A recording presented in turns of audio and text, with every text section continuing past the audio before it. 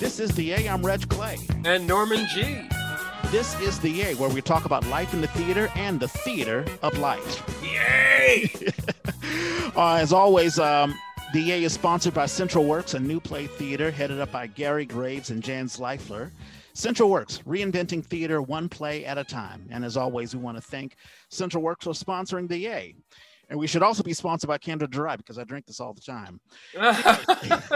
We'll talk to them. Yeah, exactly. We have a fantastic guest. He is I want to call you a veteran actor. You've worked with Playground for many, I think for a while. I want to say many years, but you are a actor. You are a illustration person, a cartoonist. Well, cool. We're going to get to see some? Exactly. Patrick Jones. Patrick, how you doing, man? Hi, everybody. I'm doing really well, Reg. Hanging out on a Saturday. Yeah, and I'm going to jump out of my thing, and I'm going to show everyone. Sweet. There it is. And that's actually a stage. What stage? This is Aladdin. Is Aladdin? It's actually a John Tracy play. So this is a set design I did. I used to, while I was working as an actor almost full time, I subsidized my career by working part-time at a high school in Marin County, Redwood High School. They brought me on as a guest teaching artist. A few other actors have worked there. I don't know if you know Elena Wright, but she works there part-time as well. She and I kind of worked at the same time there for about 8 years. So this is a set that I designed for a John Tracy play called Planet Z. And I will say that the rocket ship, though, is not mine. I borrowed that, but I did the rest of it. Yeah. And I think the only thing that I can really say about it is a really wacky play. And I think the Aladdin on this Planet Z were like the detritus of sets of Aladdin productions. So that's why you see the genie kind of crashed next to the Enterprise starship. Yeah, no, that's beautiful. And I'm going to share some other of your work. That's a beautiful piece of work. I would buy that as artwork. And then we have this, Teddy. We have this really, really beautiful. And we've got that right there. Freddie Mercury. Freddie Mercury. Yeah. So that is that. And let me jump back into our thing. Here we go. Is that an actual, did Freddie Mercury actually sign? Oh, no, I copied his signature. I wanted him to look a little like that Uncle Sam poster. Yeah, no, it does. It's very cool. On that. No, that's fantastic. And we're always interested in what actors do when they're not acting. And so, this is one of the things that you do. But how's everyone doing? Norman, as I begin every podcast, how's your week? I can't even remember this week. Oh, wait, we got a new president. Oh, that's right. I think really that was that, and a little bit of teenage drama, which seemed to, So I'm a step parent, and I didn't start with a seed and watch it grow. I came into something that was in process, and I'm trying to make sense of it. Also, I think when you start with a child and you raise them, there's dynamics that develop that I am not privy to. So a lot of it is me going, well, wait a minute, why is that going on? And the best thing that I've found, the most helpful perspective I've found on it is to remember when I was that age, what did I do? What were the rules for me? What did I like and what didn't I like? So at this point he is, and it's so funny, we are now in a different era than when I was young. He smokes marijuana, though it's no longer illegal. So when he smoked too much marijuana and ended up in the hospital. Oh, no. There was no worry about saying, oh, we can't tell them because, it's like no big deal. You tell it and the doctors shrug and they say, well, let's check your blood pressure. And, it was interesting. So, yeah, that's colored my week more than anything. Yeah. And you had a wonderful anniversary, your 5th anniversary that you that's why you weren't. That's how you spent your last weekend. Yeah, Saturday. Sunday was our anniversary. So Saturday night we went to the Claremont, which is where we spent our wedding night. Oh, nice! I love that place. It was. I've always been fascinated with it from the outside. Inside, it basically just looks like a hotel. Yeah, but I like that. But I had other plans, and COVID canceled those plans. About a month or so ago, I got a call saying, "We're canceling your reservations." I'm like, "Oh, okay." So I'm glad the Claremont was available. Being able to go there and set it up, we had been given that as a wedding present, and we were in a deluxe Bayview suite. So as I'm trying to set this up, the guys were talking prices, and I said, "Well, last time we were in this, I didn't know what it was. I just said, last time, I wonder if that was available." And he tells me it's the deluxe Bayview suite, and it's almost twice as much money as I'm about to spend. And I'm like, okay, we're not going to do that. Well, when we get there, because I said it was my anniversary, they had upgraded us to the deluxe Bayview suite. Awesome. Now that was a wedding gift all by itself. That was wonderful. So yeah, no, it's weird to think 5 years. It feels longer than that, and yet it doesn't feel like it's been anything. Patrick, how long have you been married? 5.5, actually. Woo! So we're in our 6th year, and we're very happy. Right on. That's fantastic. Yeah. Both of you almost got married around the same time. Yeah. It's cool. There have been a couple of current events. Obviously, we have a new president, and that feels good. I've been fascinated. So Anthony Fauci, okay, so he gave his a press conference briefing thing in the Biden era, and boy, he was smiling from ear to ear. Right. And of course, it's still stark. The COVID is still. I think we've had like 400,000 deaths in America, and the vaccine rollout is getting slow, and there's a bit of misinformation. But what I found fascinating, so there was an article about Dr. Blix. Remember the woman who yeah.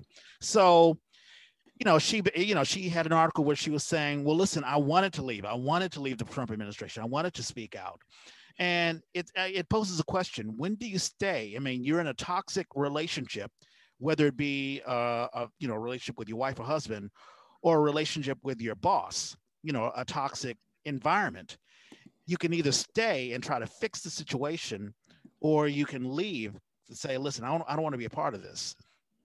And obviously Fauci, no one is pointing the finger saying, hey, you were an enabler of Trump, but that's being tainted on Dr. Blix. So do we have any thoughts on that at all? Well, yes.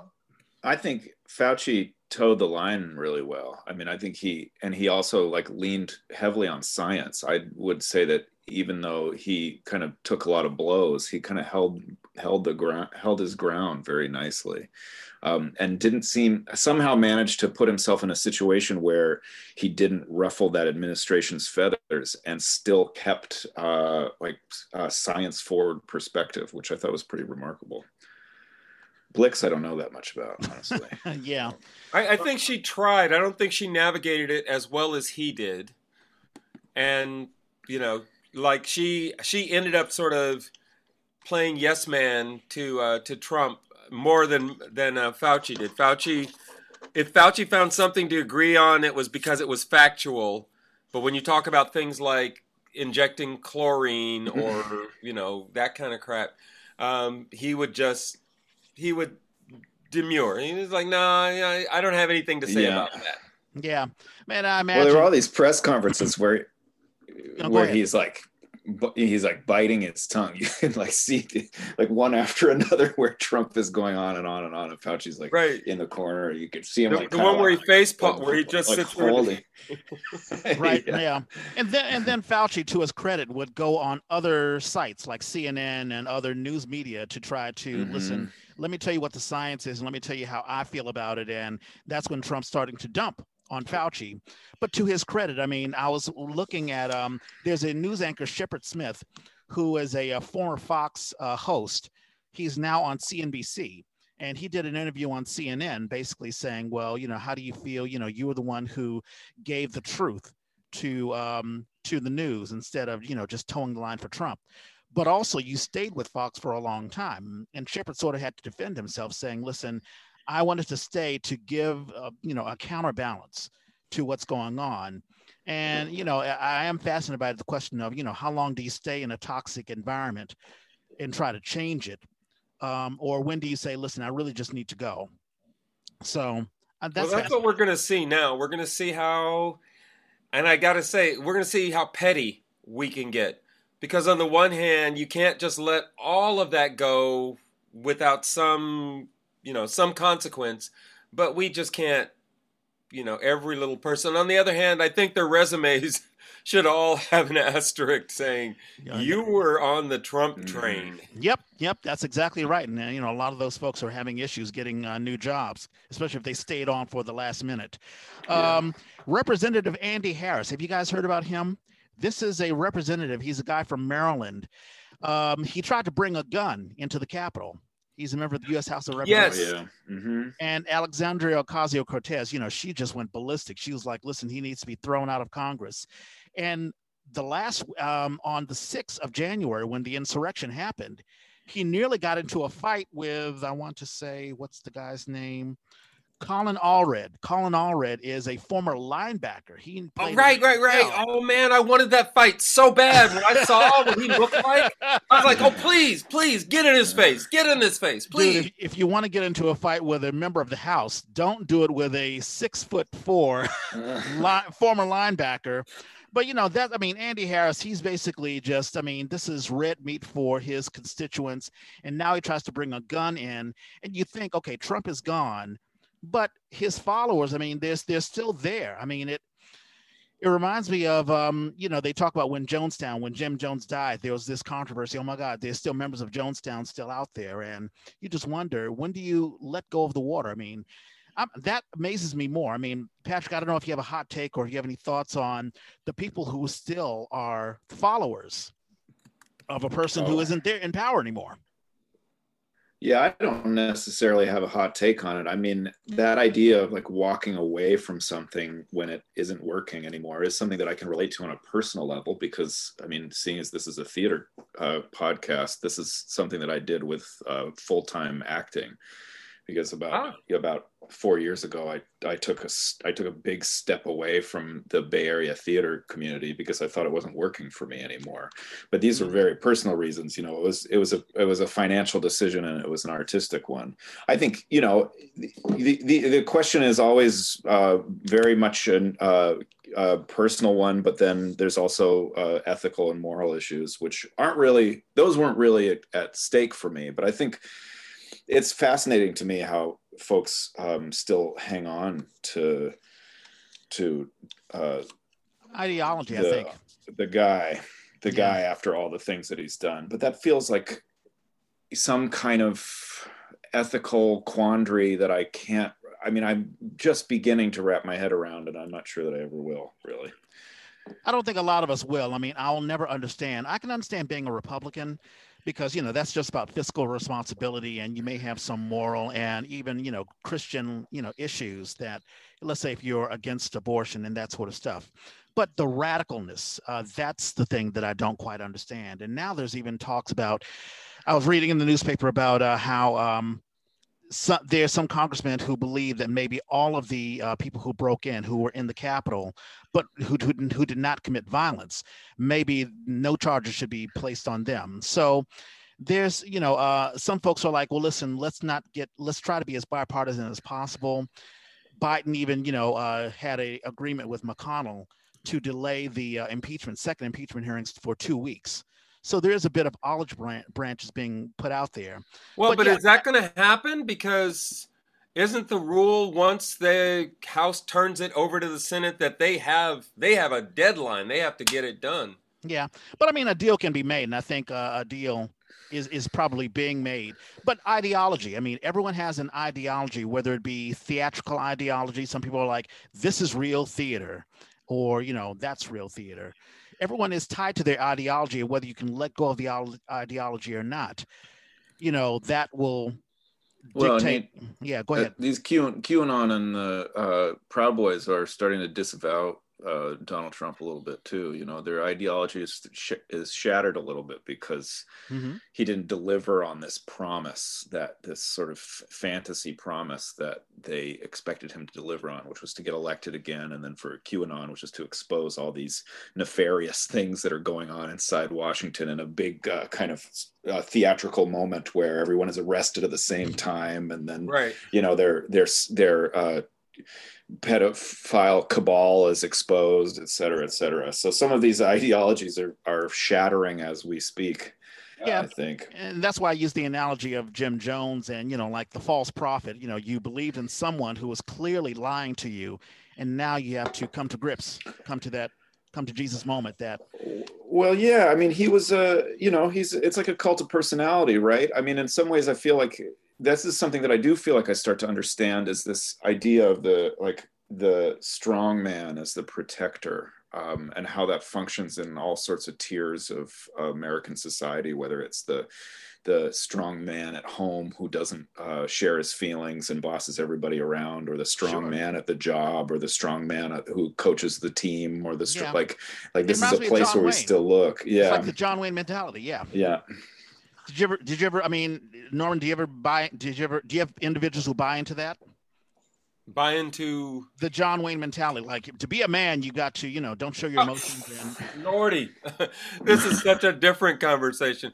Yeah, I mean, I think what I like is we have a certain kind of reset that seems to be happening. Some very smart people are reminding us these are things we were struggling with, even if it's something as simple as Keystone Pipeline, adding back to the White House website the Spanish language page. There are lots of things that we were already struggling with. And I feel like, sort of like with Reagan, where Reagan suddenly brought up the Cold War again, suddenly Russia, and we were fighting with Russia where we hadn't been. I feel like Trump has brought us all this sort of thing, exactly this macho sort of mentality about what it means to be an American and a citizen. And I'm like, well, there are women that are citizens. They're not macho. Yeah. But that doesn't mean they shouldn't have rights and et cetera, et cetera. So I see where there was an appeal to that. I'm hoping that we can relatively quickly reset to remember the things that are important. And I'm loving this new press secretary. Somebody hit her with, that Biden wasn't taking care of. He talked about unity, but he's not taking care of things that are important to the Republicans. And she said, the Republicans don't care about dealing with hunger in America. The Republicans aren't interested in getting COVID relief moving quickly. Yeah, I love that answer. Yeah, you're absolutely right. And yeah, I mean, to put a button on it, because we want to get into an origin story with Patrick, but yeah, you're right. I mean, ideologies, it's, especially when it gets into politics, if you have a policy that benefits all Americans, then it's hard to go against that. I mean, you have to sort of admit that you're sort of in the tank for somebody, that you're drinking the Kool-Aid if you're not into something that benefits everyone. I mean, if you're against gay lesbian rights, then what are you really saying about yourself? I mean, who cares what Bill and Ted are doing in the bedroom? It's not Bill and Ted, they're not playing guitar. Your Fruit Loops are going to taste exactly the same. So why hate on that? So. But there you go. Okay, so let's get into an origin story. Sure. And you're sort of a world traveler. I'm looking at your you're also a publisher, The Front Desk Guy. That's your book that you have, and people should get into that. You had a magazine, Dave's Awesome Time Machine. You've done all sorts of really cool things. How did you get involved in? I want to still say you're involved in theater. I mean, I am. Yeah. I just. What's your question, Rich? Well, an origin story. How did you first get involved in theater? Where were you born and raised? Well, I was born in Canada, but I grew up mostly in the Bay Area. So that's how we bounced around a little bit when I was a young man. We lived in Canada and in Atlanta, Georgia, and then we moved to the Bay Area. And my dad had a job working in Silicon Valley when personal computers were really new. So we were just kind of hanging out in the Bay Area from, I'd say, since I was like 7 years old till I graduated high school. But even then I lived in a bunch of different places. I lived in Los Altos and in Cupertino and in Marin County. Wow. Was your dad a part of like the home brew club? I always hear about the home brew club, these guys who are in garages building the... No, not quite. So, I mean, this is a total sidebar, but my dad worked for Olivetti. Olivetti was a really famous typewriter company. They were had the #1 typewriter company in the world. And then, so the assumption was, well, we make the best typewriters, so obviously we're going to make the best personal computers in the world when that became a thing.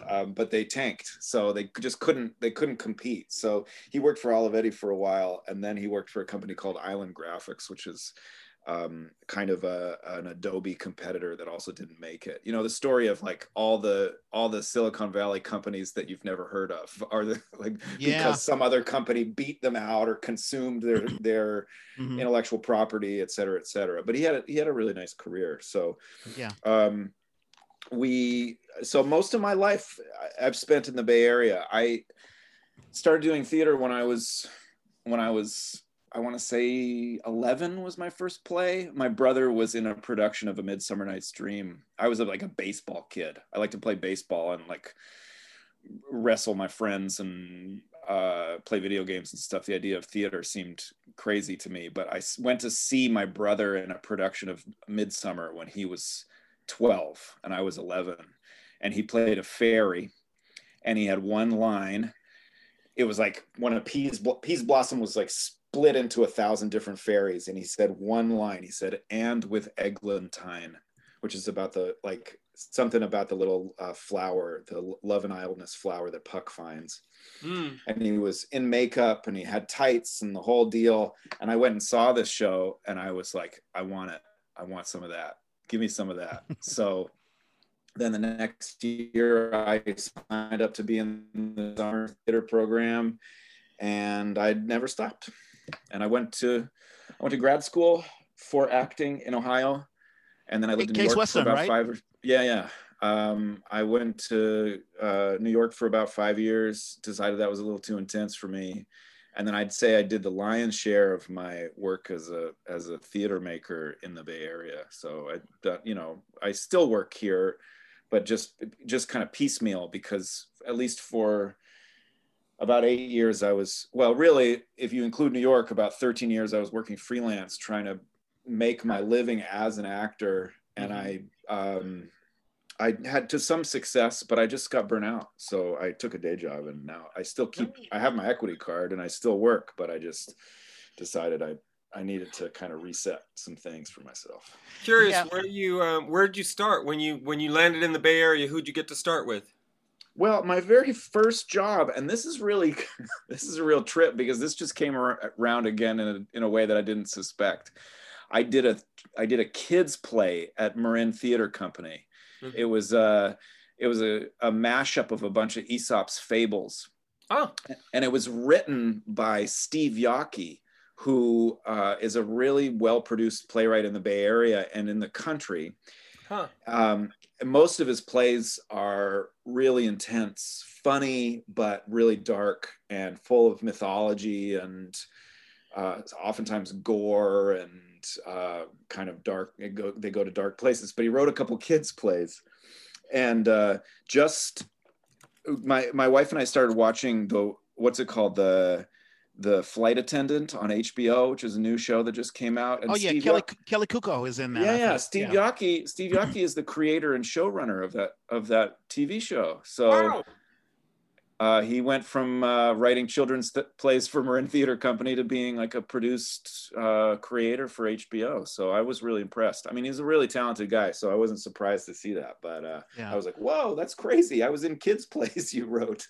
Yeah, maybe you still have that connection. I don't know. Maybe you can get on the show. Who knows? Yeah, well, I mean, that's sort of such a different universe for me. But I'm just happy to see that he's doing well, because he's a really talented guy. What was your experience at Case Western? Well, they have this great master's program where they waive your tuition. So your tuition is waived, and they give you a stipend, and you come out with a equity card, and you get a New York showcase for a bunch of agents and whatnot. So I had a really good time there. They're connected to the nation's oldest regional theater, Cleveland Playhouse. Oh. So I got to kind of cut my teeth at that theater as a young guy. And, I was really green. Obviously, I was there from, I would say, 24 years old to 27 years old. The program was still pretty new at that time. I think it had only graduated 2 classes up to that point. I think we were the third. One of my classmates is this guy, Rich Summer, who was on Mad Men the whole time, and he's still making a lot of TV right now. He's a good friend of mine. The training was really physical. It was based in a lot of movement. The head of the program had experience as a corporeal mime. He trained in Paris, so and he did a lot of his theater was mime based, but not like pantomime, but like mime it's sort of hard to explain, but it's like mime as a means of like subtle expression through gesture. Yeah, and storytelling. So yeah, I director friend of mine, Susan Evans. She incorporates a lot of gesture work and a lot of the things. I remember a production that I did, Fear and Misery in the Third Reich, where we had to incorporate one particular gesture and then create the character out of that gesture. Yes, yeah, totally. We had to do things like, for example, this is like a really trippy exercise. His name was Ron Wilson, and he died a couple of years ago, but he's an incredible talent.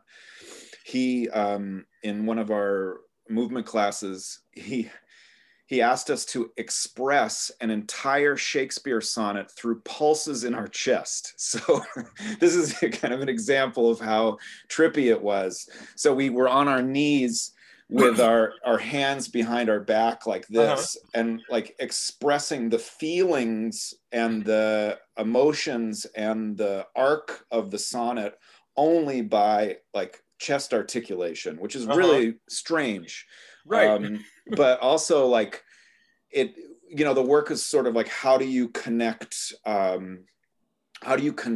ideas to the body, and how do you connect emotions to the body, and where's the source of your gesture, where's the source of your movement, etc. So it was a lot of work like that. I loved it. It was really trippy, and I loved it. And it was it was a really exciting time in my life, for sure.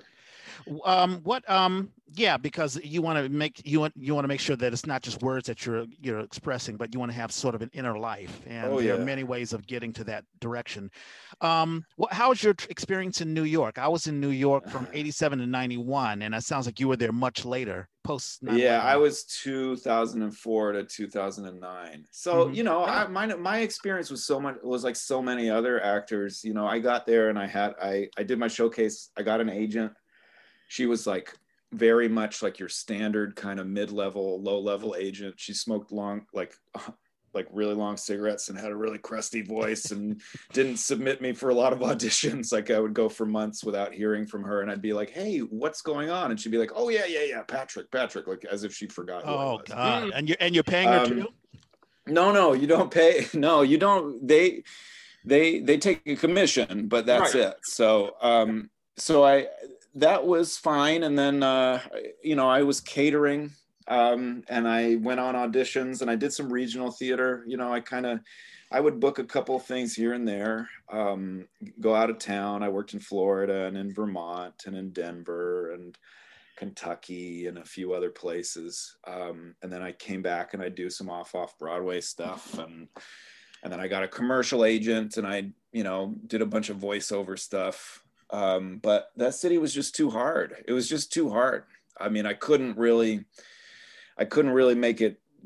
It never really felt like it was totally working for me. So 5 years, I guess, is what people say is like the typical limit. So. Yeah, it was 5 for me.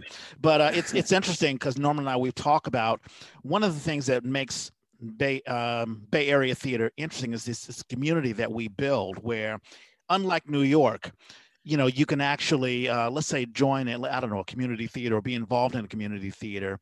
And let's say you may not be famous or whatever, but you at least, create some sort of an environment, or you can create something that, the community itself can last, like Playground. And you also work with Aurora.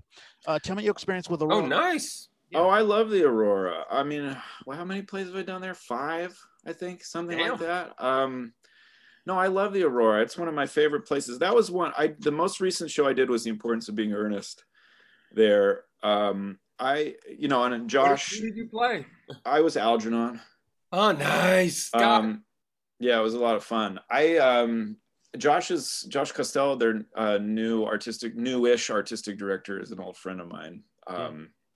And he actually, that Steve Yockey kids play, that was my first gig in the Bay Area, was that, as I said, that kids play, and it was directed by Josh, who used to be the director of education at Marin Theater Company, and then moved to the Aurora, and now is the artistic director there. But I mean, that their space is one of the best places to perform. You know, it honestly is so wonderful, that deep thrust with the audience right there. It's just a total thrill. I mean, and it's challenging too, because it's hard to get those people's faces out of your head while you're working, because they're so close to you. But I really love working there. I love that. I love the Aurora. I mean, it's just absolutely one of my favorites.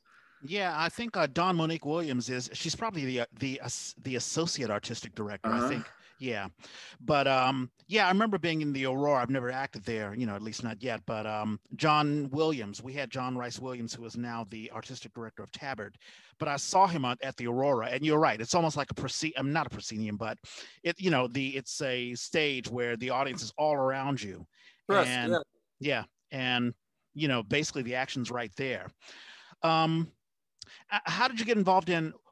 We should talk about how you got back into the Bay Area. I mean, because you could have just stayed in New York or went to somewhere else. Well, I mean, there was a kind of a confluence of a couple things. I had a really busy year in New York, and I was actually doing pretty well. You know, I got a better agent, and I was getting better auditions. So, you know, really, I started auditioning for like top tier regional theaters, and then I had a really busy year. I think I was in 5 plays, a couple out of town, and then a couple like good plays in the city.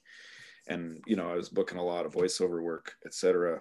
But I simultaneously, while I probably had the best professional year of my life up to that point, I had like a really serious chest infection that lasted for about a month. And this is really gross, I got scabies, which are these little bugs that live under your skin.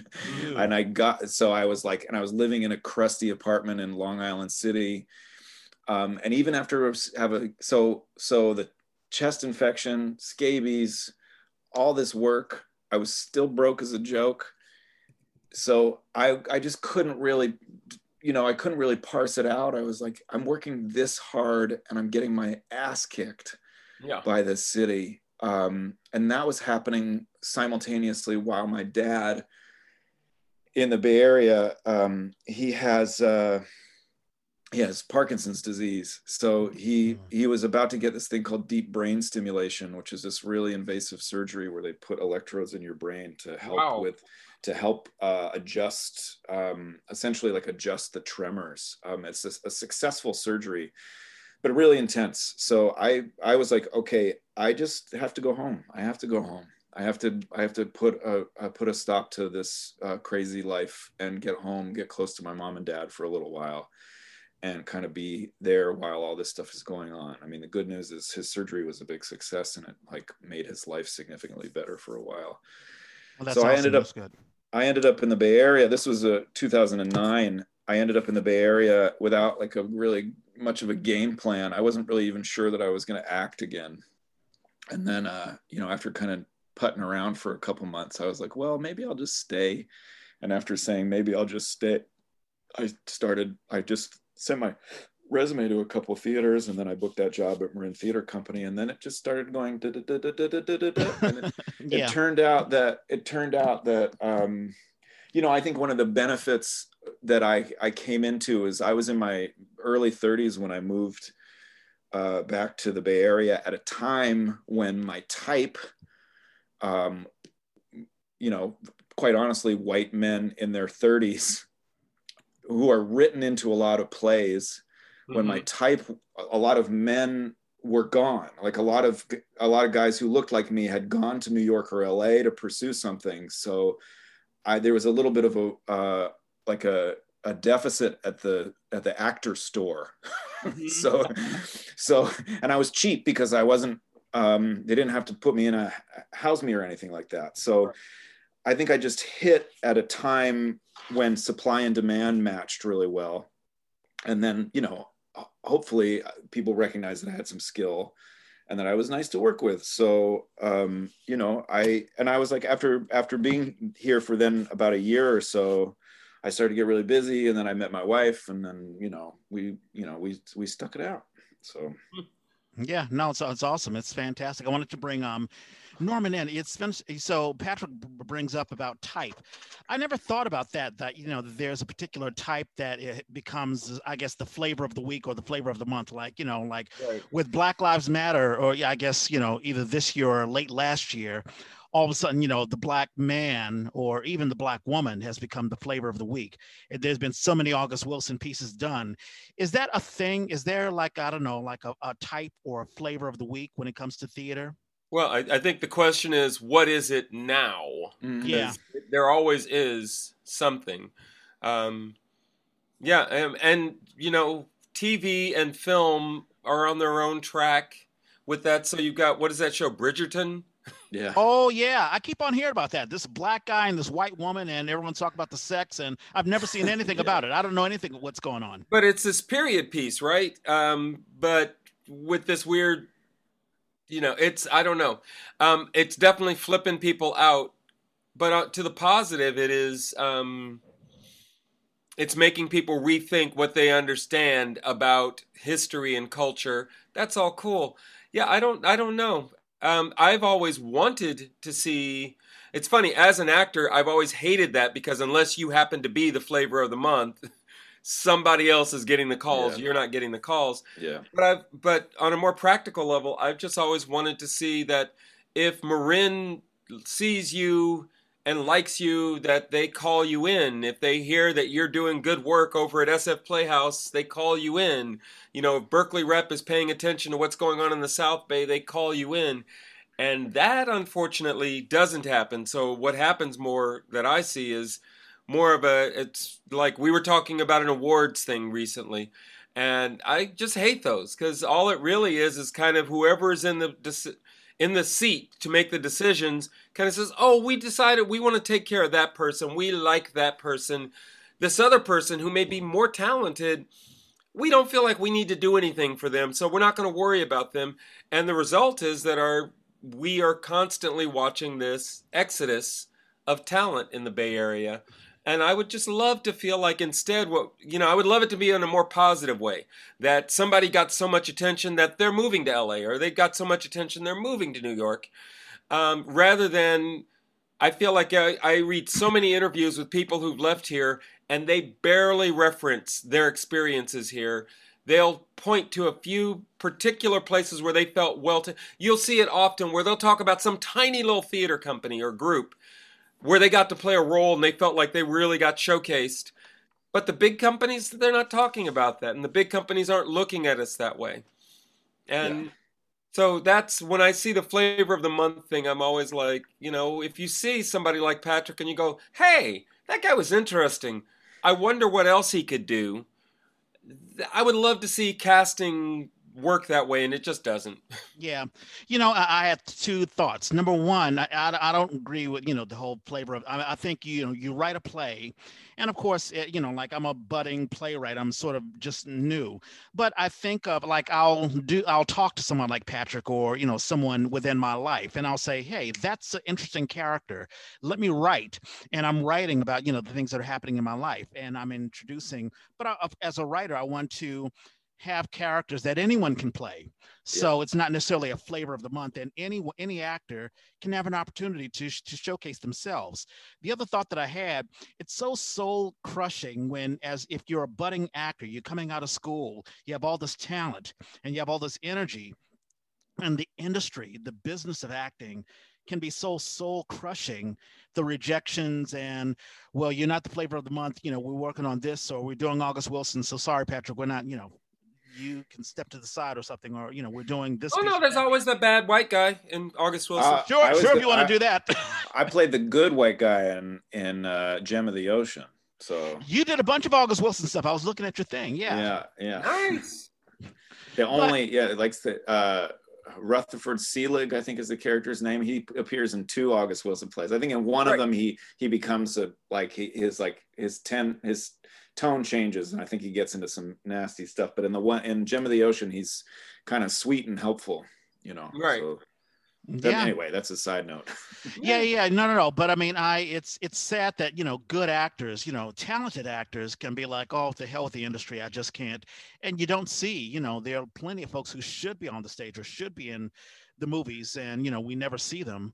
My situation was pretty good. I think all in all, the Bay Area, at least in terms of getting work and staying busy, it did really well by me. I was busy. I would do 4 or 5 plays a year. I did that for about 7 years. And I'd work at Theater Works and go to Marin, and then go to the Aurora and go to the Magic, and maybe work at a couple smaller stages, and and then I just kind of bounced around like that for a while. But the bigger issue for me was just, it was just an impossible financial problem, because these theaters were asking for 40, 45 hours a week of rehearsal time, but paying wages that were like, just squeaking by minimum wage, even the best ones. So I got to a point where, I wanted to make a dent on my student loans and save some money for retirement, and start a nest egg with my wife. And it's no fault of the theaters, they just don't have the resources to pay that well. But I was just, I felt like I became an actor who the Bay Area recognized as somebody that they wanted to keep, but didn't have the means to keep me, because they don't have enough money, while the cost of living is skyrocketing. Yeah, and that's a familiar trend with a lot of the actors, and it's unfortunate. Talk to me about your artistry, your drawings. I mean, when did you begin that? Oh yeah, so that's so while I've been an actor, I'm also a cartoonist and an illustrator, and that's something that's been going on my whole life. Did you have training for that? Well, I went to Humboldt State, and I went to I got a BA in art, but frankly, and I'm sorry, Humboldt, this was 20 plus years ago, that program sucked. So maybe it's gotten better, but at the time I didn't learn anything, and I got very little support. So I wouldn't say that I got really serious training. I mean, I kind of dabble. I took some classes here and there, but mostly it's a family tradition. My grandmother was an illustrator for a while. She worked for Disney for a quick second. Wow. And that must have been the early days. I mean, very early. Like, right. It was at a time when women couldn't rise through the ranks. So she was relegated to being an inker. Oh. So she inked cells for a while, and then I think it only like 6 months, and then she, I think fairly soon after she got married, and her life changed, and she left Disney behind. Right. And then my dad also is a painter and a cartoonist. Never a sometime professional painter in the later years of his life, but never really went full bore with it. And then I've been cartooning and drawing since I was a kid. And now, just after, because of the real thing is, after taking a day job and putting theater on the back burner, I've allowed drawing to sort of come to the front burner a little bit, because I can manage it much more easily than I can a theater schedule. Obviously, I can draw anytime I want, and I can sketch and doodle anytime I want, anywhere, really. I don't need permission to make anything. I can just get started with stuff. So yeah, recently I wrote a book, an illustrated journal, and it's for sale on my website if anybody wants it. It's about my day job. It's very silly and sweet. Yeah, the front desk guy, and we'll put a link to your website so that people can. So what I did for an entire semester of work is I wrote a journal entry, and I illustrated it. I added a cartoon or an illustration to the journal entry, and it's just sort of about the strangeness of being a middle schooler and me being a middle-aged man working with middle schoolers, and just sort of how bizarre it is to be in these positions in our lives where we feel like we're the kind of in-betweeners, you know. Right. Like I'm sort of in this, it feels like being in a sort of waiting room a little bit. So I wrote a journal entry every day for the entire semester of the spring 2000 semester. So it's about 100 pages. I printed it myself, and I've passed some around. I've got some good feedback on it. Is it on Amazon?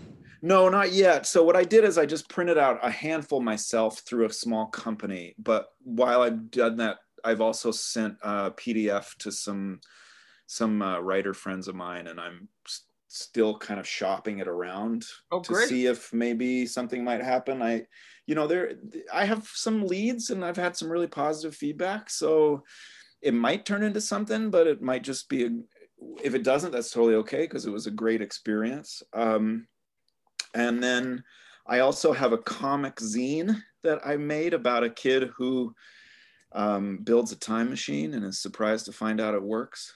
Yeah, Dave's awesome time machine. That's cool. And that's for sale right now at Silver Sprocket, which is a comic book store in the Mission. They also are a publishing house. So where's that? It's on Valencia between 21st and 22nd. So they're really nice. They'll publish, they'll sell local cartoonist stuff, right? As a way to like support the local community, etc. So they're currently selling 2 of my little comics. I mean, they're really quick reads. They're like spoiler alert, the kid builds a time machine, shows up in a funny place, goes on a little adventure, and then dies. Oh, the kid dies. Okay. And then he just regenerates. So then he regenerates, comes out of the time machine, and he's like, whoa, where am I now? So he just regenerates and regenerates and regenerates. I've only done 2 volumes, but I intend to do a bunch more. Well, so I'm glad he pops back up. Yeah, he's like a video game character. You know, he get like some one of them that I wrote, he appears in Renaissance Italy. He meets Leonardo da Vinci. Leonardo da Vinci's like, oh, David. And he's like, come with me. And they go on this journey through Florence. They run around through Florence. And then he goes up into Leonardo da Vinci's office, his like studio. And Leonardo's like, look, I built a time machine for you, David. And then David gets distracted, tries one of Leonardo da Vinci's like one of his flying machines, and Leo's like, wait, it's not ready, and then he flies it out over Florence, and then it collapses, and he gets impaled on one of Florence's towers. But of course, it's like he wakes back up in, I don't know, in home or at his time machine. Yeah. Got it. Well, I have and that just happens. You know, I have an idea for like 3 or 4 more volumes where he iterates, and then but the last volume there might be a twist. I don't know, but nice. So yeah, this has been taking up a lot of my time. And then this is another fun thing. If anybody's, for anybody who's listening, if you want to see, I've been involved in this challenge on Instagram where I draw a caricature every day for the month of January. So today's is Frances McDormand. And here, let's see if I can, you probably can't see. You might not be able to see through the screen, but my Instagram is the same as my website. It's Patrick Kelly Jones. Yeah, we'll have a link to that. Yeah, show it up if you can. You can put it up to the. So look, that works. That totally works. Fargo. Frances McDormand in Fargo, and she's shooting me out of her gun. That's awesome. That is just fantastic.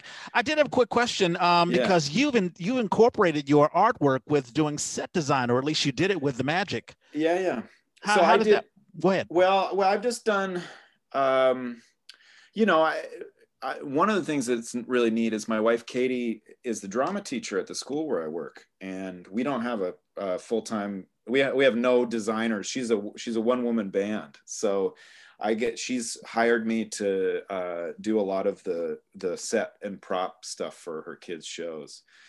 So I've done, and you can see some on my website. I've done 3 or 4 for her.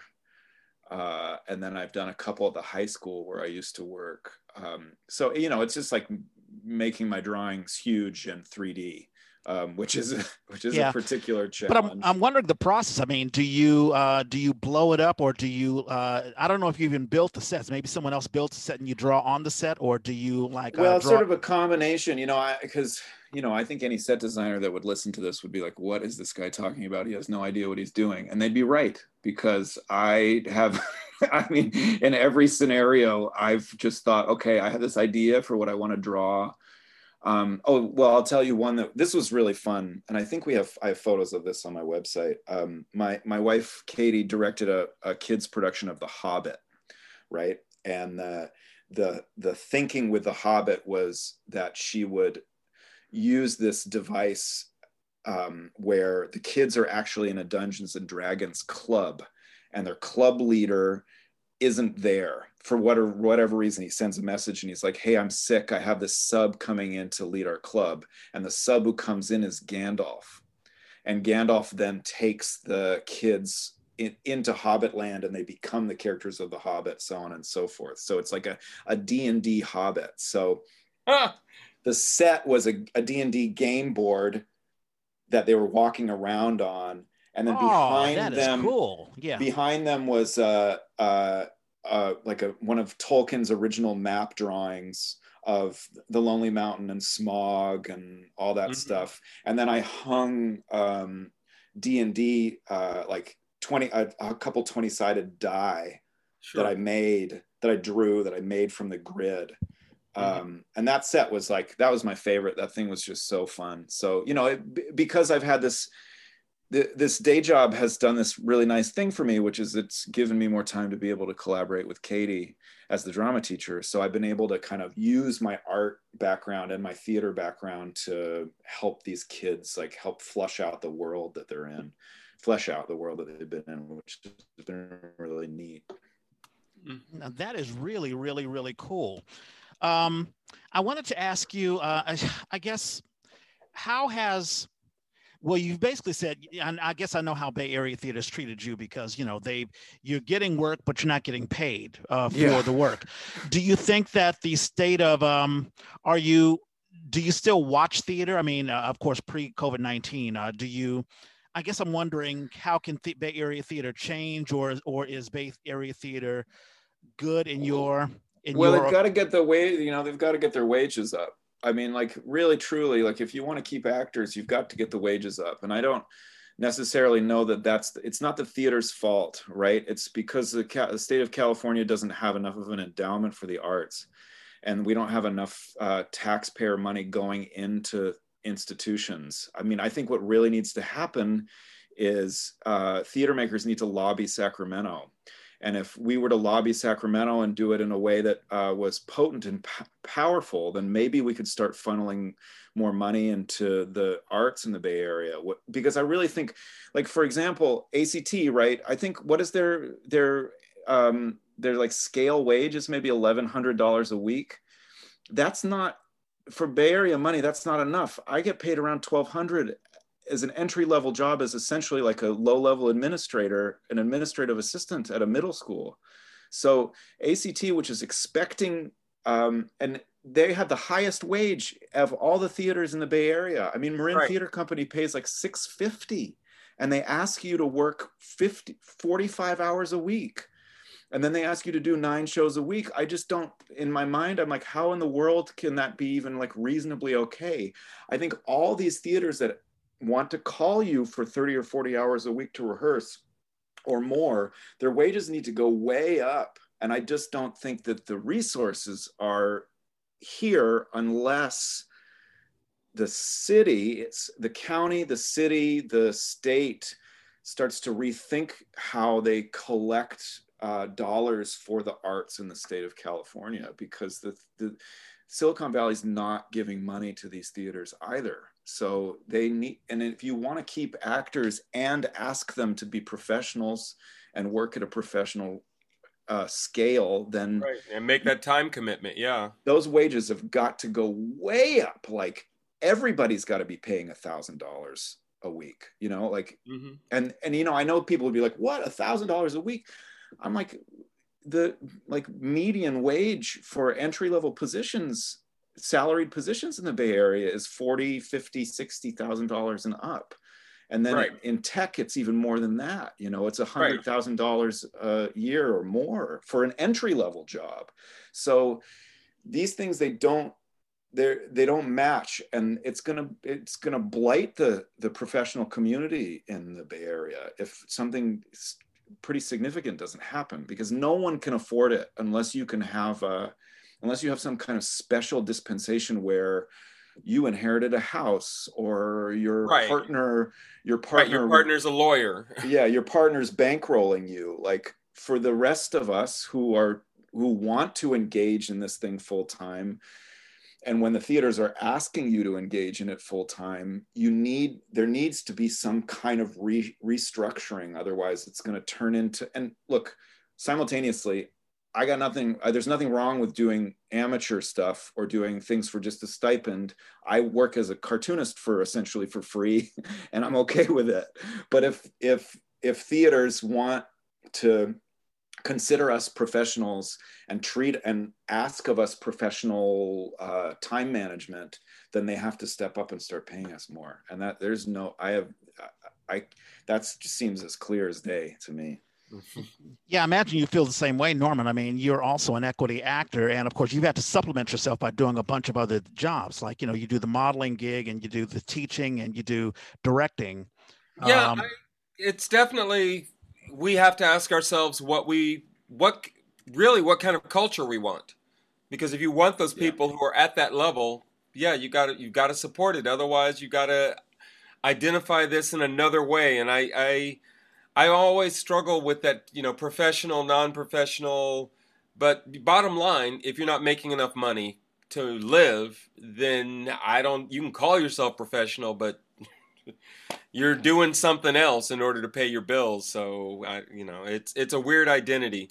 I don't know. And it's one of those places where, rather than feeling like everything needs to change that way, it becomes an asset to your community if your community makes that commitment. Yeah. Like Chicago theater is known for having a strong sense of community. People go to see each other's shows. That's part of what it is to be in that community. So if we had a community where we knew there were theaters and our community supported the theaters, so there was some more money there for people, it'd be great. Yeah. Yeah, and it often, I guess it makes me wonder, how much do we as a community value theater? I mean, obviously theater companies, someone comes together and says, hey, let's do a theater company, and they don't have that much money. They have this dream. Well, people will come, and somehow the revenue will just magically come, and then we can put more money into it. And a lot of times it just doesn't happen. Or, as you were saying, Patrick, Sacramento, or let's say, Washington, they don't fund the arts. Usually when it comes to cutting funds, arts is the first thing that's cut. The first, yeah. And then, companies have to, just scrounge around and get grants and stuff like that. I had thought that the corporate world, especially here in the Bay Area, where you have so many Silicon Valley and a lot of these tech companies, would take their extra money and fund, but it hasn't really happened that way. As a matter of fact, they're leaving. Well, COVID, it's been neat for COVID that they have thrown some money to the art community. Some. Yeah. But not enough. And we've hit the 1 hour mark, but I want to give you one last button, Patrick. Where do you see yourself in, 5 or 10 or some odd years? I didn't even ask. Are you and your wife, do you have any kids?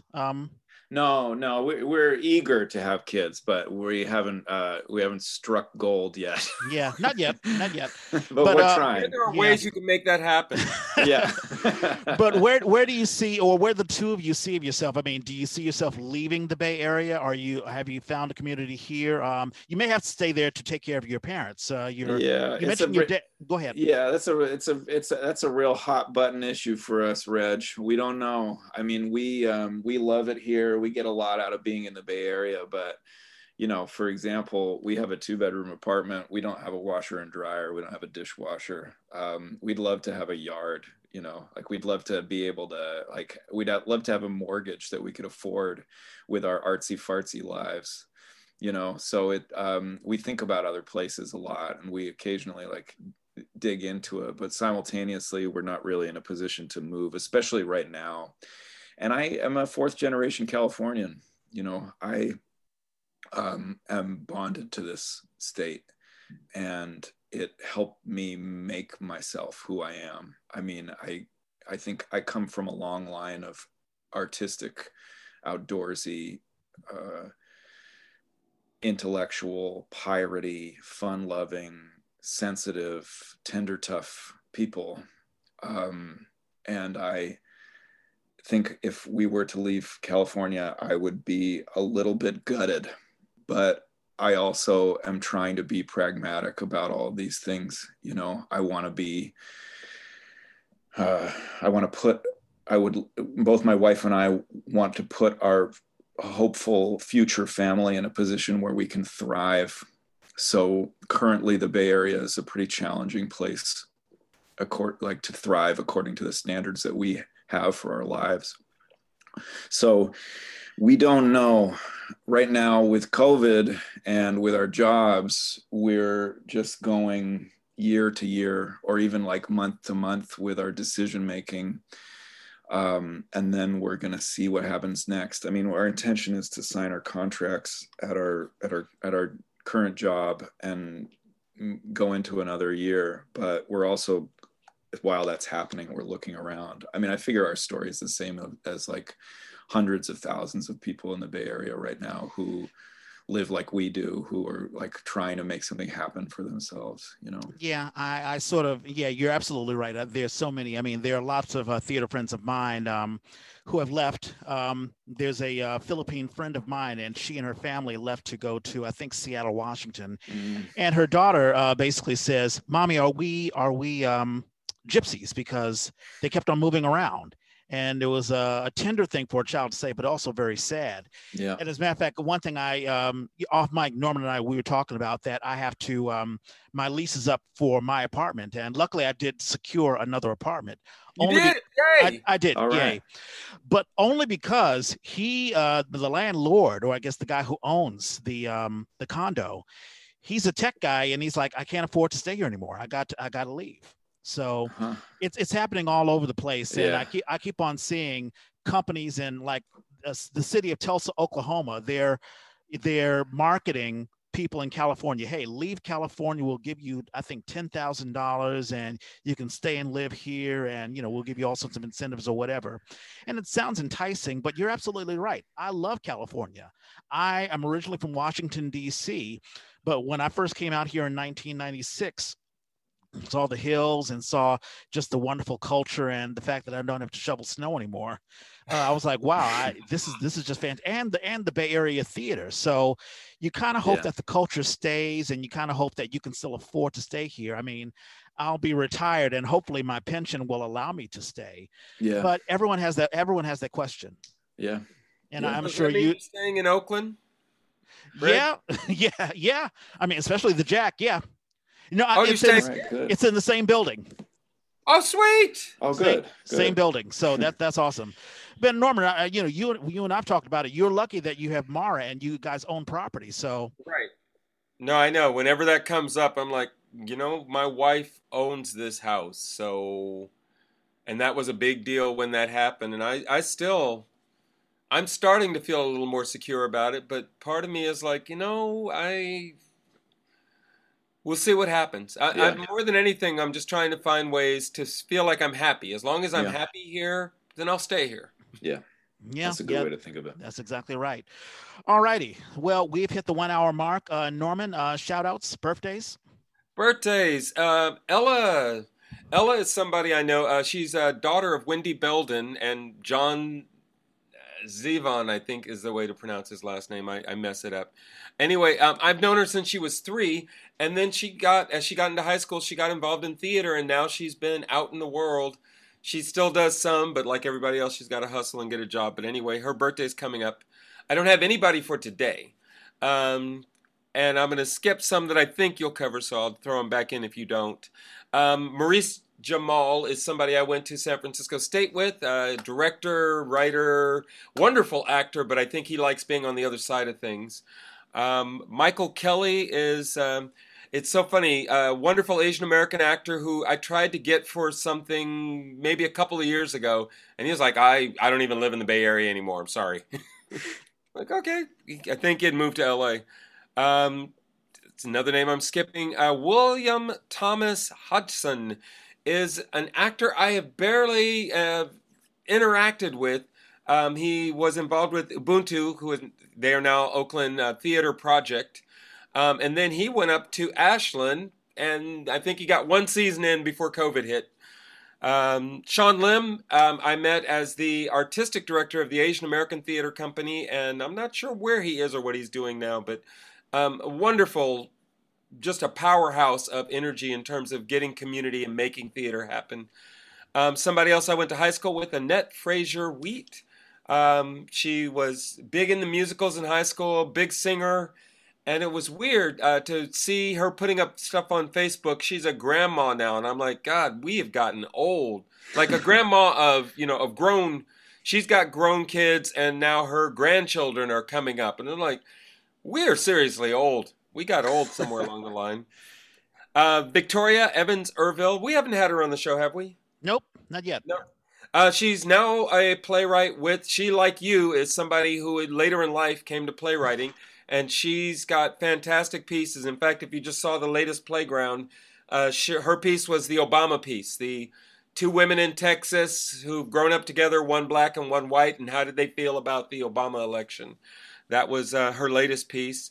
And then, again, somebody else who I barely had any direct interaction with, Layli Lippard, was working at the Magic, I think, when I first got to know her. And now I believe is on the East Coast or close in D.C. Those are my birthdays for the week. And mine, Elizabeth Stebbins, I believe I acted with her in 110 in the Shade. Her birthday is today. We did 110 in the Shade at the Douglas Morrison Theater. Also today, Eliza Bovin. She is an actress and a model, and I acted with her. She was in actually another one act, but we were involved in Musical Cafe. And she is a fantastic talent. Also, I know you saved me some. Tomorrow, Catherine Heck. She's a older actor. We also acted. We shared the stage we did 110 in the Shade. Her birthday's tomorrow. Monday, I'm surprised you didn't mention him, or maybe you saved him for me. Danny Boy Hall. You brought him on. Yeah. He was I think he did lights for you guys, or he did tech for you guys when you guys did the Shakespeare outside. Yeah, he was our lighting guy, and a younger guy who just is already working, like that's his full-time gig, but that means he works everywhere doing all kinds of things. Theater is almost off to the side for him. Yeah. So his birthday is on Monday. On Tuesday, my brother Andre he'll celebrate his birthday. Fantastic keyboardist. I got to just display some of his songs, but he is just amazing. Wednesday, Corinne's husband, John Ritchie, I know you were saving that. He is the co-owner of Plethos. His birthday is on Wednesday. And once again, a reminder, so on the month of February, the EA will be dedicating all of our episodes for couples who met in theater. And we should probably bring you on, Patrick, because I'm sure did you meet your wife in theater? Yeah. Well, our first date, I went and saw her in a play at Bay Area Children's Theater. Yeah. she must have gave an amazing performance. She did, yeah. That's awesome. No, that's fantastic. So we have 4 couples each Saturday, each February. We'll be telling about life and love in theater. So in any case, on Thursday, Jim Letchworth. I don't think I've ever acted. I don't think I've ever met him, but I keep on seeing him on these boards on Facebook. But I'm sure he's active in theater, and his birthday is on Thursday. On Friday, I'm sure you saved that for me. Terrence Smith, his birthday. Yep. He is a gifted young Black actor, and he's really been working it. I've acted with him. We did Civil War Christmas. And he did All the Way with Kim Donovan. That was at the CCCT. And he's done a bunch of other things. Right. We did, was it Jim of the Ocean, or was it the other one? That's right. It was Jim of the Ocean. Yeah. Yeah, the Zoom thing. Yeah, he was, I forgot about that. Yeah, no. Are you done? Because David Diggs, is somebody that we need to acknowledge. His birthday is this week. Yep, I did not have him, but one other person is Alex Murphy, and he and I acted together. We did Grey Gardens, and he played Joe Kennedy Jr. So that's it. Those are birthdays I have. Patrick, any shout outs you have? Any birthdays or shows coming up? No, I don't. All is quiet over here. I don't really have anything to shout out. Okay. How about you doing anything playground wise? No, Norman, go ahead. I'm doing a workshop of a play tomorrow, which is just a private thing for some playwrights. Okay. It's a playwright named Lisa Mammal. I know her through this playwriting workshop run by a fellow named Will Dunn, who's been doing this he's been working for about, I don't know, in the Bay Area for 20 years. He's a Chicago playwright, and he has this kind of a small group of playwrights that he works with. She's one of them. So I'm going to workshop a new play of hers. And then I shouldn't even say this because this is one of those situations where I haven't necessarily booked the thing, but I'm so like, my fingers are like double crossed. I got an email in the middle of the week to ask if I could put my schedule on hold for a new Taylor Mack play through the Magic that they want to workshop, and that would be this Friday. So I'm like waiting to get an email on Monday or Tuesday to say that, because I'm still in the mix for it. Right. And Taylor Mack is a huge they are a huge role model for me in terms of theater making. So it would be a great opportunity to be in the room with them. Yeah, let us know, because although we're doing this podcast, showcasing you, we always want to know what are the past folks that we've had on the air, what they're doing. And so if you do get cast, let us know. We'll pump it. We'll pump it for you. Yeah. But what about you, Norman? Are you doing anything regarding Playground? Well, no, we just finished Monday, and those things. The way it works is the playwrights get their prompt. There's a selection of whatever the 6 plays are going to be, and then they start hunting around for actors and directors. So actors and directors are always the last part of that equation. So I just did this month, and generally what seems to happen is I end up doing every other month, which bums me out. Like if I got to pick my months, I liked October. I would love to have done December, and I didn't get December. I was like, come on. I think I did November. I think I did October, November, and then I didn't get December. And then I got in January, and, it's Black History Month, so I'm hoping I get something in February. We'll see. Yep. All righty. Well, that'll wrap things up. And if I hadn't said it before, I know you were in my little play, Woodhull and the Jailer. And for the little work that you did a magnificent piece of work. And I was like, I've got to grab you. So thank you so much. Did you enjoy the podcast? Oh, yeah. This has been a lot of fun. It's been really nice to chat with you guys. Great. Thank you so much. Yeah. And here's my little blurb. You're, of course, watching this on YouTube. Thank you so much for watching. And so hopefully you've subscribed to our channel. If you haven't, please do. Or if you have any issues with the channel, if you think there are ways that we can improve, let us know. And if you're listening to us traditionally on the podcast app, we're on all podcast apps, even Spotify. And you can find us on that little purple podcast app on your iPhone or iPad. If you're an Android user, you can use the SoundCloud app or just go on soundcloud.com. The Yay was created by theater people for theater people. If you have a show you want to advertise, or if you just want to advertise yourself, let us know. We're on Twitter. We're on Instagram. We're on Facebook. I'm at Red Space Clay. And I'm at Hoosier. Patrick, do you have any social media stuff? Are you on Twitter? He's got his website. Yeah, if you want to see some of my cartooning, I'm actually going to draw David Diggs tomorrow because it's his birthday for this caricature thing. Nice. I'm on it's my full name at Patrick Kelly Jones. That's my Instagram. And then my website is the same. It's patrickkellyjones.com. You can find my book on there. You can find a link to my zine and where to buy it. And you can see other theater happenings and other drawings of mine and look at some theater shots, some photos, etc. So that's where you can find me. Right on. And we'll have the link to all of that. Thank you so much. Have a wonderful weekend. And as Norman and I always say, we got to find a better sign off. And we are out.